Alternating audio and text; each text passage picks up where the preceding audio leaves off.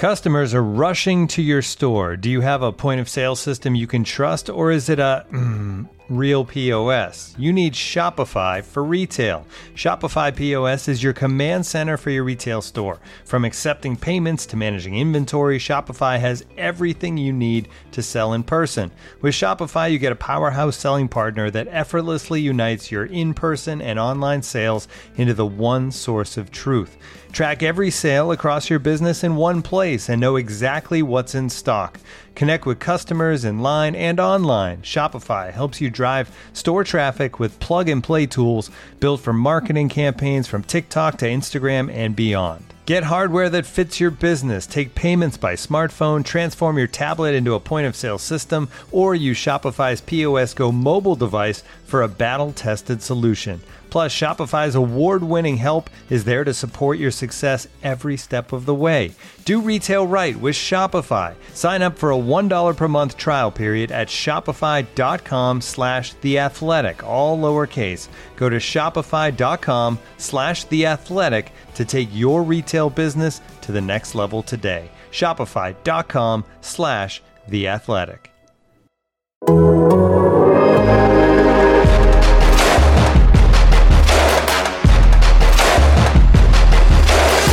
Welcome back to Culture Calculus. This week, I'm extremely excited to welcome back Jason Jones, our resident Sacramento Kings beat writer. We've also got Lindsey Jones, one of our national NFL writers, on the pod today, and a very special guest, Wade Davis, former NFL player who was actually the NFL's first inclusion consultant after coming out nearly a decade after retiring from the league.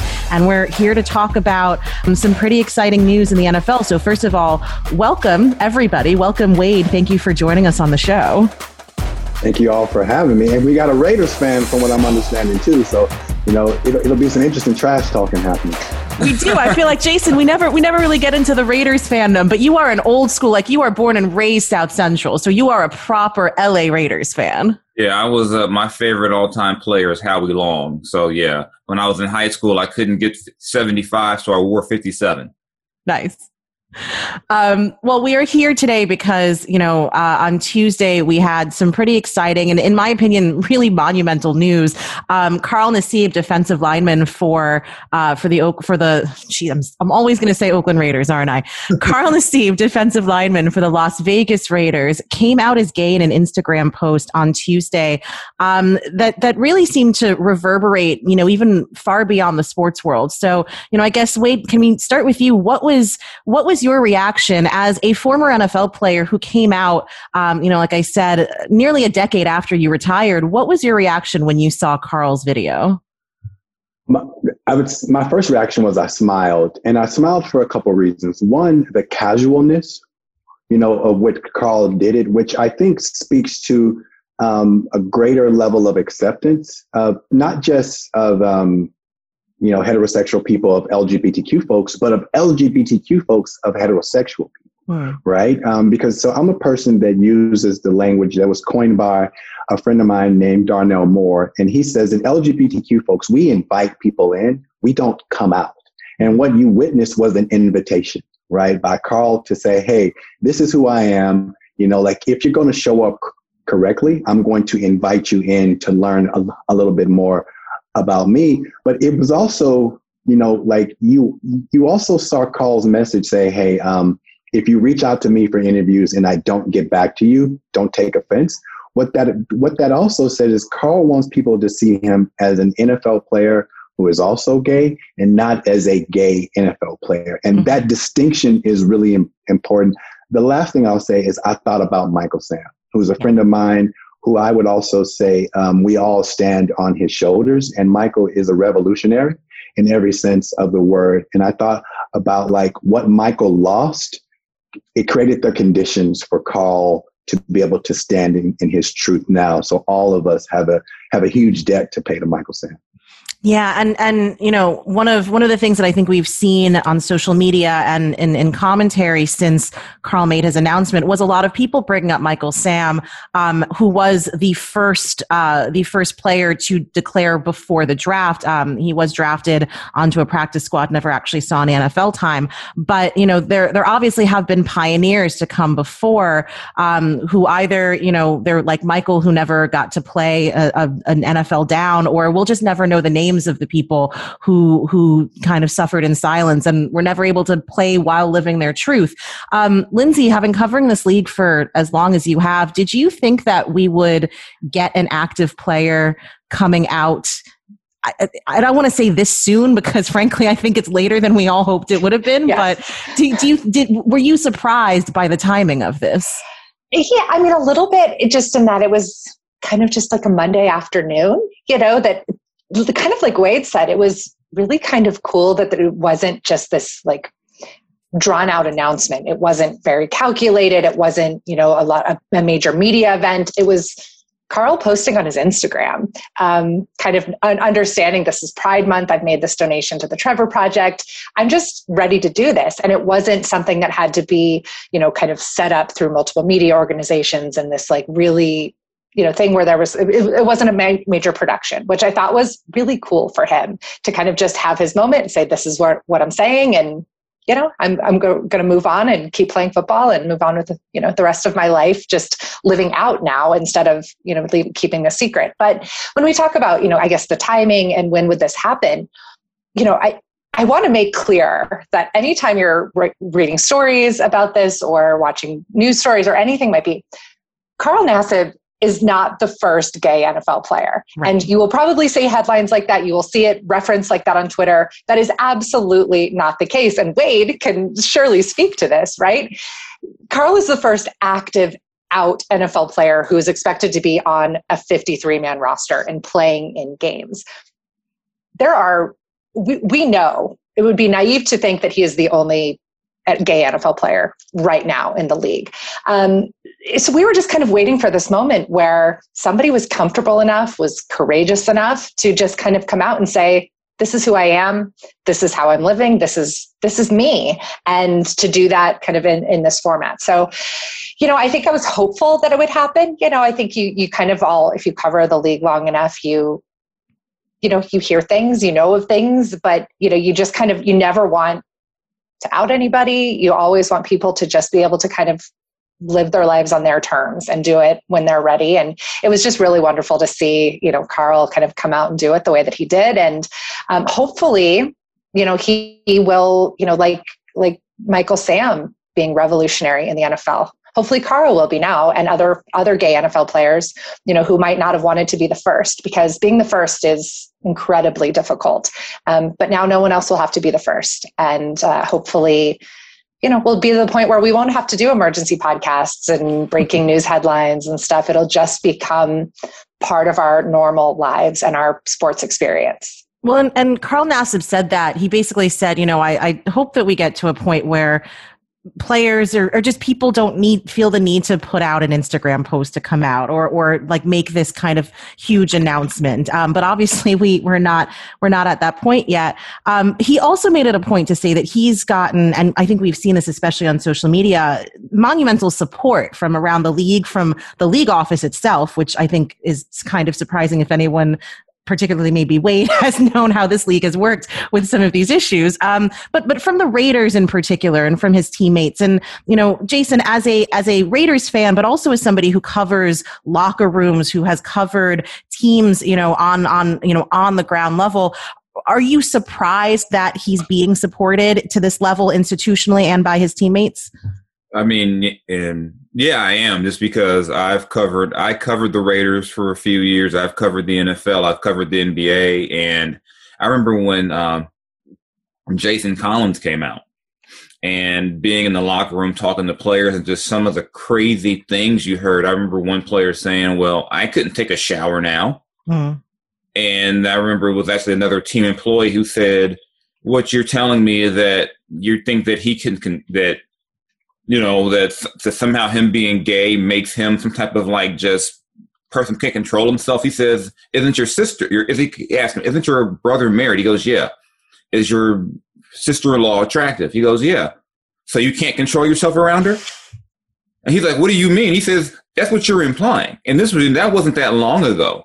So, just to see that, to me, the coolest part about it was a big deal, but it wasn't, if that makes any sense.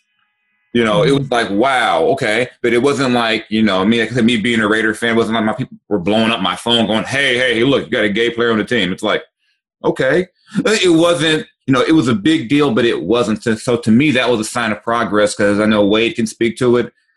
Being in the locker room in the early 2000s, if you would have told me back when I was covering the Raiders in 2005, 2006, that they would have, even though I know there were, gay players in the league then, players who you found out later on. And like you said, you don't want to out people, but there was always a whispers of, hey, that guy is. And there was almost like a little list amongst players of like the guys who they thought were, so to speak. But to be in a situation now where players are publicly saying, Carl, we support you. We've got your back, to me is a tremendous step from where it was, I say, even 5-6 years ago.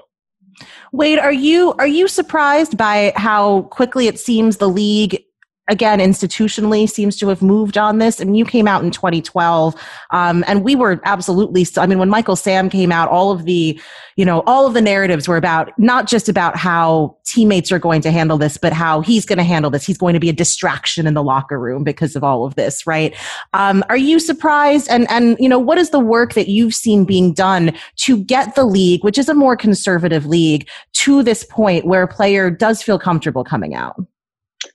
I think to Lindsay's point, the work was done by LGBTQ folks to be much more visible, right? In the ownership of our own story and our own narrative, because what I believe is true is that you're hard pressed to meet anyone who doesn't know someone who's LGBT. I mean, like that person would actually have to be living in a bubble to actually say that they don't know someone in their life, right? So I think that there was a natural maturation of our society moving to a space where people just started to have more engagements, and the proximity, right, to someone who identifies as LGBT really was kind of the forcing function, right? So I actually think that's part of it. Also, many folks don't know that Roger, the commissioner, his brother's gay. Right. So when I was consulting at the league, one of the things that Roger was really open about was me doing trainings for many teams. I spoke at the owners meeting, which is a space where you don't get a lot of access to. I spoke for probably 10 to 15 different teams. So there were conversations happening. And I think to Jason's point, the other piece is that players were actively talking to each other, right? One of the best things that I ever did was create the opportunity for players who had someone in their life who identified as LGBT, give them the microphone so that they could actually have an engagement with their teammate, because their teammate is considered their brother, right? And it's very different when someone who you look at every day, someone who you admire says, hey, someone in my family identifies as LGBTQ and I love them. And if you want to be my teammate, my brother, I need you to grow the hell up. And I think that we saw that. The last thing that I'll say is, the NFL and many of the sports leagues have all been engaging in lots of conversations in the social justice space. And it is impossible to have a conversation about race without having it about gender and sexual orientation and gender identity. So all of these conversations have expanded, I would say, folks' lexicons, folks' understanding, folks' access to information about all of these things. So his inviting of the world in me is a natural progression, right? To just these conversations just being had more often, and the access to information. I think that intersectional point that you just alluded, that you just talked about, is so important because, right, in the last year, every league has had to confront a racial reckoning, right? Has had to talk about social justice, particularly when it comes to how we've dealt with Black players and Black folks around the country. And you can't have that conversation without acknowledging that Black LGBTQ and Black trans people in particular are more at risk for suicide and violent crime and hate crimes like that. And not being able to separate those conversations anymore is such a big part of this. And I remember, Wade, you and I did a podcast, I think with Jamil Smith several years ago, where, I mean, you talked a lot about some of the work that you did with the Obama administration, My Brother's Keeper, and particularly trying to combat the idea that the Black community in particular is somehow more homophobic than the American populace at large. And I think it plays into conversation a lot just because of the makeup of NFL locker rooms and because, you know, we talk about Michael Sam. I'm also thinking of Ryan Russell, who came out when he was still, I mean, he still had the intent to be an active player. He happened not to be signed that offseason. Probably because he, you know, I mean, I don't know if that was because he chose to come out, but, you know, when we have that conversation about, you know, more players coming out about these kind of stereotypes about who is or isn't homophobic, you know, you've really done a lot of work to combat those stereotypes. Yeah, you know, and it's really a stereotype that forces younger LGBTQ folks of color to also not trust and believe that their families will love it and embrace them, right? And if you look at any anti-sodomy law that's on the books, that was ever on the books, white people put those laws on the books. Black folks have never had the type of voting power to put any of those laws on the book, but you don't hear the narrative that white people are more or equally homophobic as Black folk, right? And what that speaks to is who has the microphone, who actually has the bully pulpit. And if one was to juxtapose what Carl said about his family loving and embracing him with Michael Sam, right, one could perpetuate that actual narrative. But one could complicate that narrative by saying most of the, you know, the players who played in the NFL, the NBA, who are open about their sexuality now are folks of color, right? Which also speaks to a certain level of resilience, a certain level of knowing that even though on the surface, you know, folks might say these things about our Black community, on the inside, there is deep love there. The last thing that I'll add is when my mother initially did not accept me for being gay, it was complicated because she grew up in a time where the Black men around her in the South were being killed for being Black. So when she had a Black boy, her first job was to teach me how to stay alive. And in her mind, by coming out as gay, I reneged on that, right? And she thought to herself, well, how do I protect you for being Black and gay? So it's much more complicated when a Black parent doesn't immediately embrace their child. But every parent, and I'm not a parent, but I know this for a fact, right? Every parent dreams for their child to have a certain level of safety. So to openly identify as LGBT means that your child is going to be closer to being unsafe than they are to be safe. So how do we start to look at this from a much broader perspective and say the lives of Black folks are already precarious? So to complicate that by identifying as LGBT only makes our lives even more unsafe. And therefore the work is on those who are in positions of power to make sure that they have a much more nuanced understanding of our lives. Follow up along those lines about safety. One of the things I heard when I was covering the NFL was that, hey, if there's a gay player, you know, on the field, he might be subject to more risk of injury just because of homophobia, and maybe someone would take an extra shot at him because of their own homophobia. Just in your interactions with the league and talking to the players, and, you know, did you speak to that, address that, and if so, how were those discussions? Yeah. So here's the truth, right?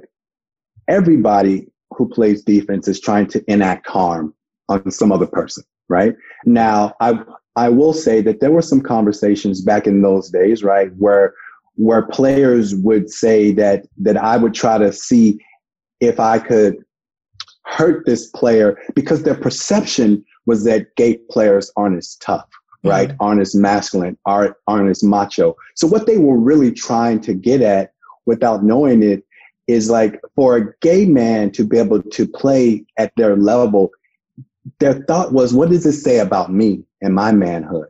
So I am trying to further harm this player to ensure that people don't see us as equals, which actually spoke to a level of insecurity that most of the players could never even imagine. So so during these conversations, what I would try to do is complicate the conversation and say, hey, like, what are you actually afraid of? And the truth is that they actually wanted to separate themselves from what it meant to be gay, because they understood that to be gay was to be unsafe in the world. And therefore, if someone on the football field who openly identified as gay was perceived as just as good as they were, what did it say about their own manhood and masculinity? And most players, when you just start to ask them some real honest questions, they start to realize that how they're thinking about it, one, was just basic as hell, right? But two, it said more about their fear and insecurity than it did about the possibility of playing with a gay teammate. Looking for an assist with your credit card but can't get a hold of anyone? Luckily, with 24/7 US-based live customer service from Discover, everyone has the option to talk to a real person anytime, day or night. Yep, you heard that right. You can talk to a real human in customer service anytime. Sounds like a real game changer if you ask us. Make the right call and get the service you deserve with Discover. Limitations apply. See terms at discover.com/creditcard. This episode is brought to you by Michelob Ultra, the official beer sponsor of the NBA. Want to get closer to the game than ever before? Michelob Ultra Courtside is giving fans the chance to win exclusive NBA prizes and experiences like official gear, courtside seats to an NBA game, and more. Head over to MichelobUltra.com/courtside to learn more. Do you think that Carl Nassib will have a little bit of a target on its back, even though we've obviously made progress in this area? I think he'll have multiple targets, right? He'll have a target of society wanting him to speak out more. He'll have a target of the league trying to figure out, like, how do I honor this person's humanity, but also understand that the NFL has such a big bully pulpit, right, that they can use this opportunity to hopefully educate more. And to Jason's questions, there will be certain players who feel that Carl's existence is a reputation of their own, and they will be trying to prove something, right? But what they're going to find, right, is that any self-hatred that you have any hatred that you have towards another person is just hatred towards you, and they will immediately start to play worse. Because Carl, like, standing up in his truth is going to immediately make him a better player, because he gets to put down, the burden of having to perform a certain type of identity that wasn't true to who he is. Right. Lindsay, from your conversations with people in the league, do you know what the process of how this announcement came about was? Were the league and were the Raiders prepared with social media statements? And also, I guess, looking forward to Wade's point, how does the league continue to kind of honor Carl being this pioneer without making him a mascot? Yeah, well, so to your first point, I don't think anybody knew that this was coming on a Monday afternoon. The Raiders were certainly not prepared. I don't believe that he clued his team in. I don't think that they were surprised. I mean, you saw in his statement, you heard in his video that he had the support of his team and his teammates, and he wouldn't have been able to come out the way that he did without that support. So I don't know this for sure, but I don't think that all of his teammates were probably surprised by this. I don't know if this was a public coming out. I'm not sure if this was, a private coming out as well. There may have been people that he had already told and had people that he had trusted and kind of knew who he was. I don't think the league was clued in, but we saw them kind of all mobilize. And look, we saw the Raiders make a massive social media misstep a couple months ago when owner Mark Davis took over the team's Twitter handle after the George Floyd verdict. And I kind of held my breath to see, like, what's going to happen, because that was a major, major error when Mark Davis, stepped in it and had mud all over his face. But what the Raiders, they did, they just shared on social media, they shared Carl Nassib's statement and they said, "Proud of you, Carl," with a heart. And then what you saw around the league was lots of other teams joining in. I live in Denver, where, Broncos fans and Raiders fans hate each other, but you saw the Broncos tweeting their support. You saw a lot of other teams saying, "We're proud of you, Carl. We stand behind you." And obviously these are social media staffers that are doing this. This wasn't necessarily, it wasn't Von Miller personally typing this from Denver. But you did see, some kind of quick reaction. We saw a statement from Roger Goodell almost immediately. I mean, I think it was within an hour of Nassib's coming out video. So, they mobilized pretty quickly. I mean, this wasn't something that they had to be, clued into in advance. I think, they kind of knew what the right things to say were. And to speak to Wade's point, I mean, Roger Goodell is not as much of kind of like a Luddite in this area as I think a lot of people maybe would assume. I think there are a lot of people who still work in football who have some very archaic views. I don't want to say that when we saw a lot of positive reaction in the last 24 hours or on social media, there is still a lot of homophobia within football, within professional sports. I think it's less than it used to be, but that definitely is still there. But at least from, front offices, from the league office, especially, this was something that was embraced and had really been a long time coming. There, the NFL has made a pretty conscientious effort, over the last couple of years to bring in more LGBTQ people into the league office. They very recently hired a kind of a senior vice president of communications, who is a lesbian woman. Sam Rappaport, who leads a lot of the league's diversity efforts, and Women in Football is a lesbian woman who is made a lot of inroads in just kind of improving diversity around the NFL. The NFL has an affinity group called Pride for LGBTQ employees. They've sponsored a Pride float in the New York City Pride Parade, which is something that I never thought would happen. And I have a football from that throat. They throw me off of it. It's great.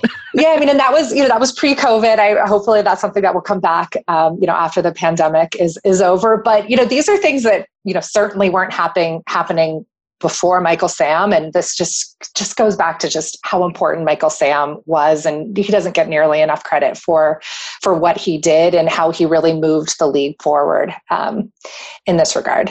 Yeah, I mean, I think it is important to keep in mind that I've been seeing this conversation play out in the last 24 hours, really, about how players, the locker room, as people, honestly, just as younger generations start to take hold, we get more progressive and we're just more accepting as a people is kind of the hope. The ownership group of the NFL is still, mostly conservative, older, white billionaires. How do we kind of reconcile the fact that the league is trying to, portray itself as an increasingly progressive league? The players that are participating in it both have more of a voice now than they ever have and are more progressive themselves. But the guys still cutting the checks, still vote a certain way, right? This is for anybody who wants to. Sorry, does anybody else want to jump in first?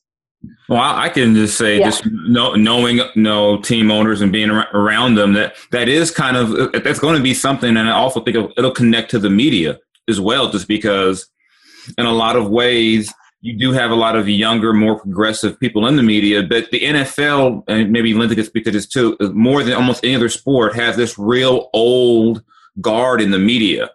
That, these older white guys who have been around 25, 30 years, who think a certain way. I mean, I've dealt with them and, when I've covered the league, they think a certain way. And a lot of times it's in line with the owners. So when you talk about, how the players are going to be and how younger people are, I still wonder just how the owners and the media are going to treat this. Because I remember with Michael Sam, for some members of the media, it became Michael the gay player Sam instead of Michael Sam defensive end for the St. Louis Rams. And I just wonder that, through all the social media posts and everyone saying, congratulations, when we get to September 25th, will we treat Carl like the defensive end for the Raiders, or will there just kind of be this, like you said, a mascot treatment of him from ownership, from the media? Say he and the Raiders don't work out after the season, he's on another team. Will someone sign him just to say they have the gay player? I'm really cynical when it comes to how the media as a whole will treat Carl and how teams will treat Carl going forward until I see differently. Yeah, and I really hope that, he doesn't have to become kind of the face of the NFL's LGBT kind of movement. You know, I don't think he wants that. We shouldn't have to thrust that upon him every time there is an LGBT issue in the country. Carl Nassib shouldn't have to be the face for the NFL and answering all of those questions. I know that was something that a lot of us dealt with last summer, and still are dealing with too, when we're talking about social justice and the Black Lives Matter movement, that, you know, we shouldn't have to, the Black athletes shouldn't be the only ones who have to speak about racial justice and inequities in our country. And Carl Nassib shouldn't be the only one who has to answer questions now or speak for all gay people now in professional sports. And it's our job in the media to not make him do that, right? To just let him play football now and just let him live his life the way that he is comfortable living. I mean, I think Wade said it best before now, that this should make him a better player because he is unburdened now, that he can, and we shouldn't add no burdens onto him to make him the spokesman now. So you're totally right, Jason, about kind of the old guard of media. I think that exists a lot through sports writing. You know, I'm hopeful that here at The Athletic, we won't be doing that. I will do my best to make sure that our NFL team is, you know, we're steering our coverage in a way that, you know, we will have a nuanced look at this story, but that it isn't the only kind of story. So, you know, I think a lot of it is up to us, the questions that we're asking him, how private he wants to be, how open he wants to be. You know, I think one of the most amazing parts of his coming out video was how he acknowledged, I think, his own privilege and understanding that he has a ton of support from his family, from his friends. He feels the support already from his teammates, and he wants to kind of give back already. He made that $100,000 donation to the Trevor Project. And so that shows me that he is willing to kind of be out there a little bit, but that he also acknowledged that he's a private person. And, you know, I think we should let him have some privacy and kind of just enjoy this time now where he can move forward, living his authentic life in a way that he hasn't ever been able to do before. Well, and he has the right to acknowledge that as someone with a public platform and, you know, the most popular American sport, he's obviously going to be looked up to in this certain way and still want to maintain his level of privacy. And I thought one of, you know, for all the cynical people who tried to downplay how monumentous this was, asking why this was such a big deal, you know, Carl in his own video said there are studies that show that just having one adult show support it reduces the incidence of suicide among LGBTQ plus youth by 40%. So he's extremely aware of the impact that he can have here without having to be the only spokesperson, as we've all said for this. Wade, I kind of hate having to ask this question because it's gross. And ask away. Come on, we're family. No, and frankly, like this is so farther, like football, I think, is just farther down on the priority of this conversation, you know, while maintaining that Carl is a football player first. Does it matter that he's signed through 2023? Does it matter that he is most likely going to remain an active player, that he has a talent level to not only take this position as the first person to come out, but also that he will contribute in significant ways to a team? It would be hard for me to say. Here's what I will say. When I think of WNBA players, right, who took and who continually take risks, whether it's in Black Lives Matter, whether it's work around sexism and misogyny, or even it's in the LGBTQ space, right? Like those risks come with an absence of a certain type of safety net, right? Mm-hmm. And I'm not saying that Carl having a contract played a role, right? But it definitely makes it can, right? And I'm not saying this is true for Carl, but it can lessen the fear, right? That if everything doesn't go as well as one might hope, that you have something to fall back on, right? It's no different from when I told the world I was gay. I did it after I had a partner, right? So I had this person, right, who I could sit in conversation with, so I didn't feel alone. And sometimes, right, having the finances are a part of, you know, that level of comfort. You know, the work that I would say that the media needs to do is to have greater proximity to not just, you know, what it means to be gay, because like there are to be white and gay means that you already have a proximity to certain types of power, right? Mm-hmm. And Carl is a white and a male, right? So he has access to male power and white power, right? And what I would love for the media to get better at is to complicate, like, what did Michael Sam not have, right? Mm-hmm. And how are some of the questions that they might have asked Michael Sam rooted in their own racism, right? In their own types of classism. The other piece is, how do we have an even more nuanced conversation that gets into the space of how does the sexism that exists in our society, that exists in sports, right, is the foundation that the homophobia that it actually rests on? Like, I'm a believer, and I've said this 1,000 times, right, that the root of homophobia is sexism. And when I was an athlete, whether it was high school, college, or the pros, I didn't hear a lot of homophobic language, but what I did hear was a shitload of sexism, right? And sexism, hits off of someone who identifies as LGBT, in my opinion, with the same weight as homophobic language, because what you're trying to do is associate folks who identify as gay as women, to say that, well, women are less than, and therefore I'm putting you closer to this identity to make you feel less than, also in an attempt to elevate my own absence of something. So I would hope that the conversation that comes out of this is much more intersectional, is much more about what is the work that heterosexual people need to do to get much more comfortable to see themselves in someone like a Carl Nassib, in someone like a Michael Sam. And you'll see the pieces that are written and the conversation being had much more sophisticated, much more nuanced, and continues to push the conversation forward, right?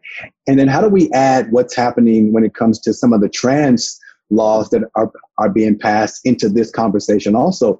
Because hopefully the conversation about Carl is an important one, but the conversation about the lives of trans folks will also ensure that folks like Carl feel much more safe and welcome too.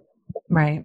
You and I have had conversations in the past about that, about misogyny being the root of homophobia.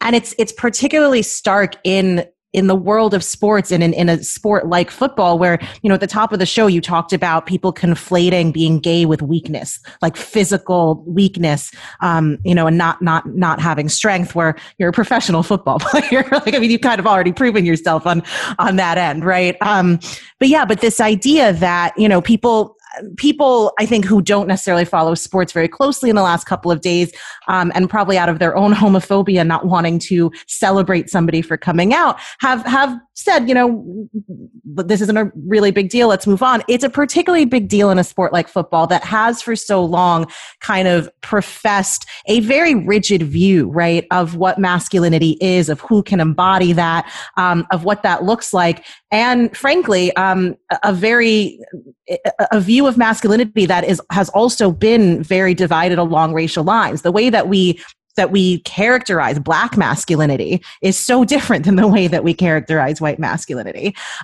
So I think it's so interesting that all of these conversations have to be undercut now.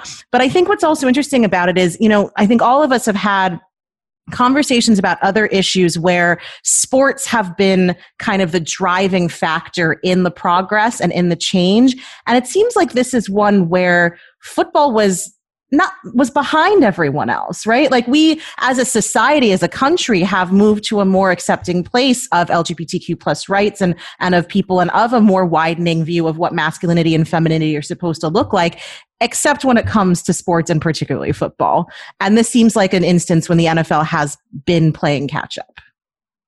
I would say that any time that we create activities where men and women, or folks who identify as male and female, aren't allowed to play a sport together, right, then by virtue of that separation, we're automatically trying to say that women can't do something as good as men do, right? And then when you compound that by knowing that we have historically associated a gay men with women, that automatically says that this place, right, can never be welcoming to individuals who I associate with the feminine.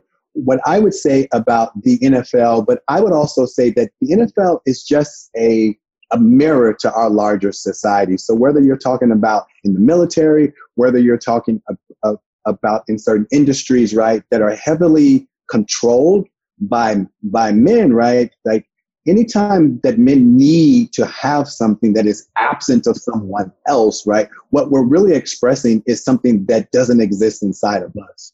And what the NFL is modeling, right, that we have to do a lot of work talking to our boys, to our sons around like, what does it mean to be a man, right? And to give up these performances of things like macho and certain types of performances of masculinity that don't actually help boys grow up into be actually the type of a man who could see a woman as competition, right? Because I remember like I was never groomed to see women as competition, right? And what does that say about who I think that women are, right? That they're never my equal. Because if I don't think that I have to compete with you, that is an expression of how I value you, right? And if gay men aren't perceived to be able to compete with straight men, right? It's a signal for how I value you.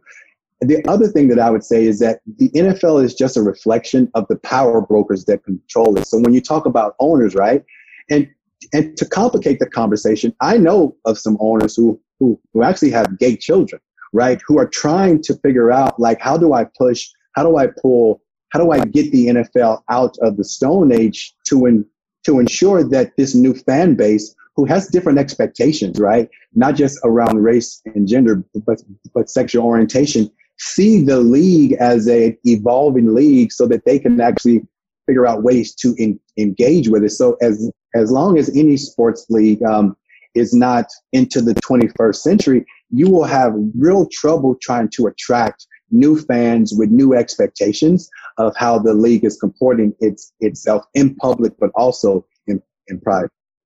Yeah, Lindsay, along those lines, you know, my kind of sports business background is always going to come out in asking the very cynical question, which is the NFL has clearly evolved. You know, the league and at least front facingly, some of the owners have, in order to be able to support someone like Carl. How much of that is acknowledging how much money gay consumers have, gay sports fans have, and that it's just not good business practices anymore to openly ignore and offend an entire segment of the populace that happens to be high earning?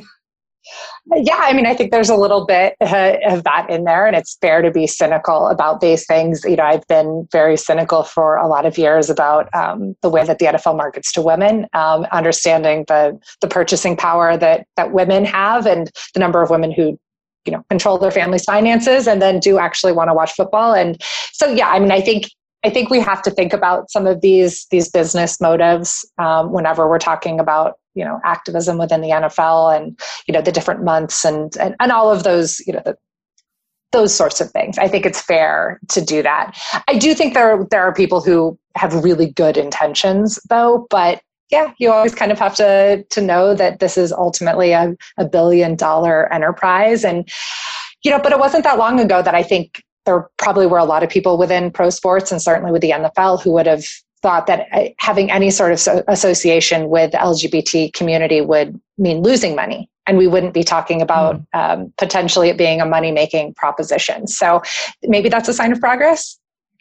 I mean, I think that's true. I happen to fall on the, you know, if you're doing the right thing, I kind of don't care if you're making money off of it side of things. The actual consequence here is that a bunch of kids around the country who want to play football or want to play other sports will be more comfortable being themselves because whether or not it's making the NFL money, because Carl Nassib was able to come out. Jason, somebody who covers the NBA now, do you see this spreading to other sports? Do you see conversations in other locker rooms, you know, going along the same way, saying, you know, hey, a guy like Carl Nassib can come out. We're going to probably see this whole wave. Let's just be more open about who we are in the world of sports. I think we're headed that way just because you know, you see the teams have a pride night. And I mean, I can think of a time where players would have been like, we're doing what, you know, at the very least, people aren't being as vocally against it. Like I said, when I got into the business 15, 20 years ago, these are conversations that you never could have had,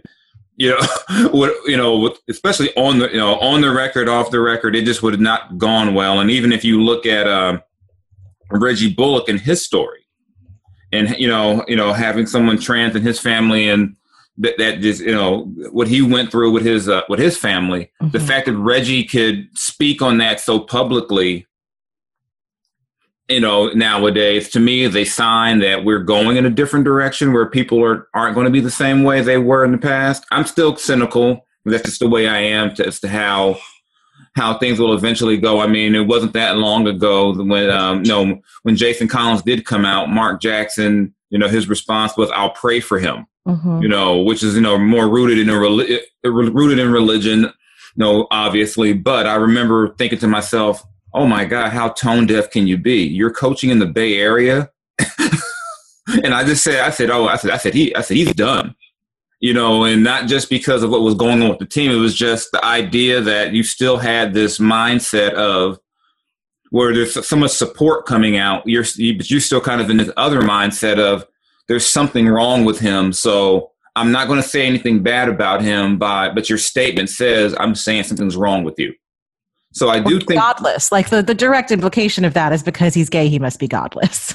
Yeah, exactly. Yeah. And so, but, I think, like I say, you have Reggie Bullock and you have, what he went through. I believe it was I'm blanking on it right now. I'm trying to look it up. I believe it was his sister who was trans, and him sharing his story and how that changed the way he viewed things. I think, as he's gotten support and as you see other players, at this point, it's 2021. We all have, gay family members, gay friends. This shouldn't be a thing where people are saying, oh my God, I don't know anyone who's gay. And I'm like, yes, you do. and I still, being in the sports world, it's still in a lot of times a very misogynistic world. And I think what Wade said is true. A lot of this is rooted in misogyny because the way these players, some of the players, owners, media, a lot of people talk about gay people. Hear them talk about women the same way. It's, and it's all about this idea that I'm going to feel strong. And kind of one of the funnier or not ironic things to me that a lot of the NFL players that have come out have been linemen. And, look at Ezra Tuala back in the day when he came out, played defensive tackle, one of the hardest positions you can play in the NFL. So I think maybe we're slowly getting past this whole tired stereotype that gay equals weak, and and then maybe we can, or that maybe that it's okay to be gay in the WNBA, but we don't do this in this sport. So I mean, there's still a lot of barriers to break. I mean, I think the WNBA has made a lot of strides. I even covered the league WNBA. When I covered the WNBA, I had people in the NFL who knew me said, "Oh, I'm sorry, you got to cover the gay league." Because it was known as the league where, that's okay. If you want to be gay, you can go watch the WNBA because they're okay with that. So I think we're moving in a different direction. I still, want to see more, just more progression amongst, players, teams, the leagues, like I said, even the media, because I think the media, a lot of us who are reporting the story still have our own issues, our own biases, our own thoughts about this that we may not report, but it definitely comes across in the reporting. Like I said, when you're treating Michael Sam, where you can't write about him without referring to the fact that he's gay when he was, trying to make the Rams, or how they treat Carl, coming up, we'll be back, reports will be back in the locker room, So there's a lot to see, but I do believe that things are progressing in a different direction. I'm just always going to be more of the let's wait and see type. I think that a lot of the negative reaction that we will see will come from, from fans. And, I've been tweeting about this for the last 24 hours and, there's some really ugliness that goes on online from fan bases. We've heard it for years about, I don't want to watch the NFL anymore. I don't want politics in sports and keep, all of that stuff. So let this be a challenge to fans to look at these athletes, look at Carl Nassib as a human, think about who he is as a person. I think is going to be kind of slow to cut. There are going to be some really nasty fans, and he's going to face some awful stuff, I think, once he's back on the field. That needs to be a challenge to the Raiders, to the rest of the league, to kind of protect him from some of that ugliness that is going to come, I'm sure Michael Sam had to deal with a lot of that when he was playing in preseason games for the Rams, unfairly so. I wish that we were better as a society. It's easy for me to sit there and just block, on social media, the people who are, using a lot of homophobic language. It'll be a little bit harder for him kind of when he's on the field, in his first game this fall with the Raiders. I hope that as a society we become better, because it's going to take a while, but this was a momentous moment for the NFL, and hopefully it's just going to continue progressing into a positive direction. And it's just going to be hard, but it has been somewhat encouraging, as I've kind of gone around in circles here. Yeah, maybe it's just me, but isn't the same crowd who didn't want to watch because of Colin Kaepernick, who didn't want to watch because, are these the same people who keep watching? They keep tweeting at me. So they're tweeting at me as well, either why do we care, or, well, now I have to stop watching. It's like, well, you've threatened to stop watching NFL because of Colin Kaepernick. You threatened to stop watching the NBA because of Black Lives Matter protesting, messaging on jerseys. You've threatened, now you're going to stop watching the NFL because of Carl Nassib. I haven't actually seen a ratings dip that can be attributed to any of these threats.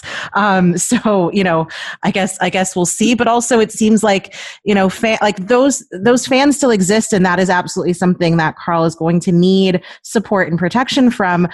They seem to be getting fewer and further between. I think I have to believe that, or at least they're getting. I think there are enough of the rest of us that we can shame them out of being able to kind of be I as just feel like they're the same person. Like it's the same person pops up. Well, and there is a commonality there where fans just in general feel extremely entitled to be able to say whatever they want to a player, to do whatever they want. We saw fans at my beloved Madison Square Garden literally spit on Trae Young, so the way that fans treat players is not necessarily getting better. But, to Jason's point about Mark Jackson's comments after Jason Collins came out, it was 6 or 7 years ago when Tony Dungy, kind of the elder statesman, moral center of this league, was very openly homophobic, very anti-marriage equality, labeling Michael Sam outright a distraction. I guess my last question, Wade, to kind of wrap up everything that we've talked about and some of the concerns that I think we can rightfully have, given that not everybody is accepting, even in 2021. If you were still consulting with the NFL, what advice would you give the league going forward in how they handle Carl, how they handle the reaction to him, how they handle, what might be certain higher profile fans or investors or friends of owners who might not be the most progressive, and how they, without, as I have said before, without turning him into a mascot? The first thing I would say is that Carl's going to be fine. Mm-hmm. Carl's already done the hardest thing in the world, which is to love himself. That is no other thing that is harder to actually do for a human being, is to get to a place where they can love themselves. So don't worry about Carl. The work is actually for heterosexual people, specifically heterosexual men, to talk about Carl, to talk about Michael Sam in a way that says, here's what I learned about myself. Here's what I learned about manhood. Here's what I learned about masculinity from Carl's example. Right? Because now what you start to do is to show that Carl is not just a model for LGBTQ folks, but for heterosexual people, right? Can you get owners, coaches, players to talk about how they are now a better person because of what Carl did? And not because Carl is gay, right? Like that is one part of Carl's identity, but because of what it means for someone to stand in their truth, to be able to work through all of the pain, all of the trauma that the world enacts on you when you actually proclaim that you love yourself, right? If heterosexual people can get to that space, if writers can talk about what they learned about themselves, right? How they're going to write better because of Michael Sam, because of Carl, then you will see fans go, oh, wait a minute. There's something that I can learn about manhood from someone who identifies as LGBT. There's someone that I can learn about myself, because when you have fans watch the Michael Jordans, the LeBron James, the Kobe Bryants, what they often say is like what they learned from these players, that they're heroes, that they modeled something, right? We need those same, we need a LeBron James to come out and say what he learned about being a better father from what Carl did, right? Like that starts to have a much different nuanced conversation that cracks open the ambulance of patriarchy that sits right on top of our society, that says that a Carl Nassib, that that some of the WNBA players, right, aren't human beings and aren't worthy of being thought of as heroes and sheroes. Well, on that note, Wade Davis, thank you so much for joining us. Really appreciated your insight. Like I said, you were the first person I wanted to talk to when I saw the news yesterday. Happy Pride, and I hope that you and your loved ones can celebrate accordingly safely as we're still recovering from this pandemic. Thank you. It's so wonderful to sit in conversation. It's nice to see you again, Lindsay, and to meet you, Jason. Go Raiders! Yeah. Well, thank you to Wade Davis, Lindsay Jones, Jason Jones. This was Culture Calculus. Please like and subscribe, Spotify, Apple, wherever you're listening to this podcast right now, and we'll see you next week. Happy Pride.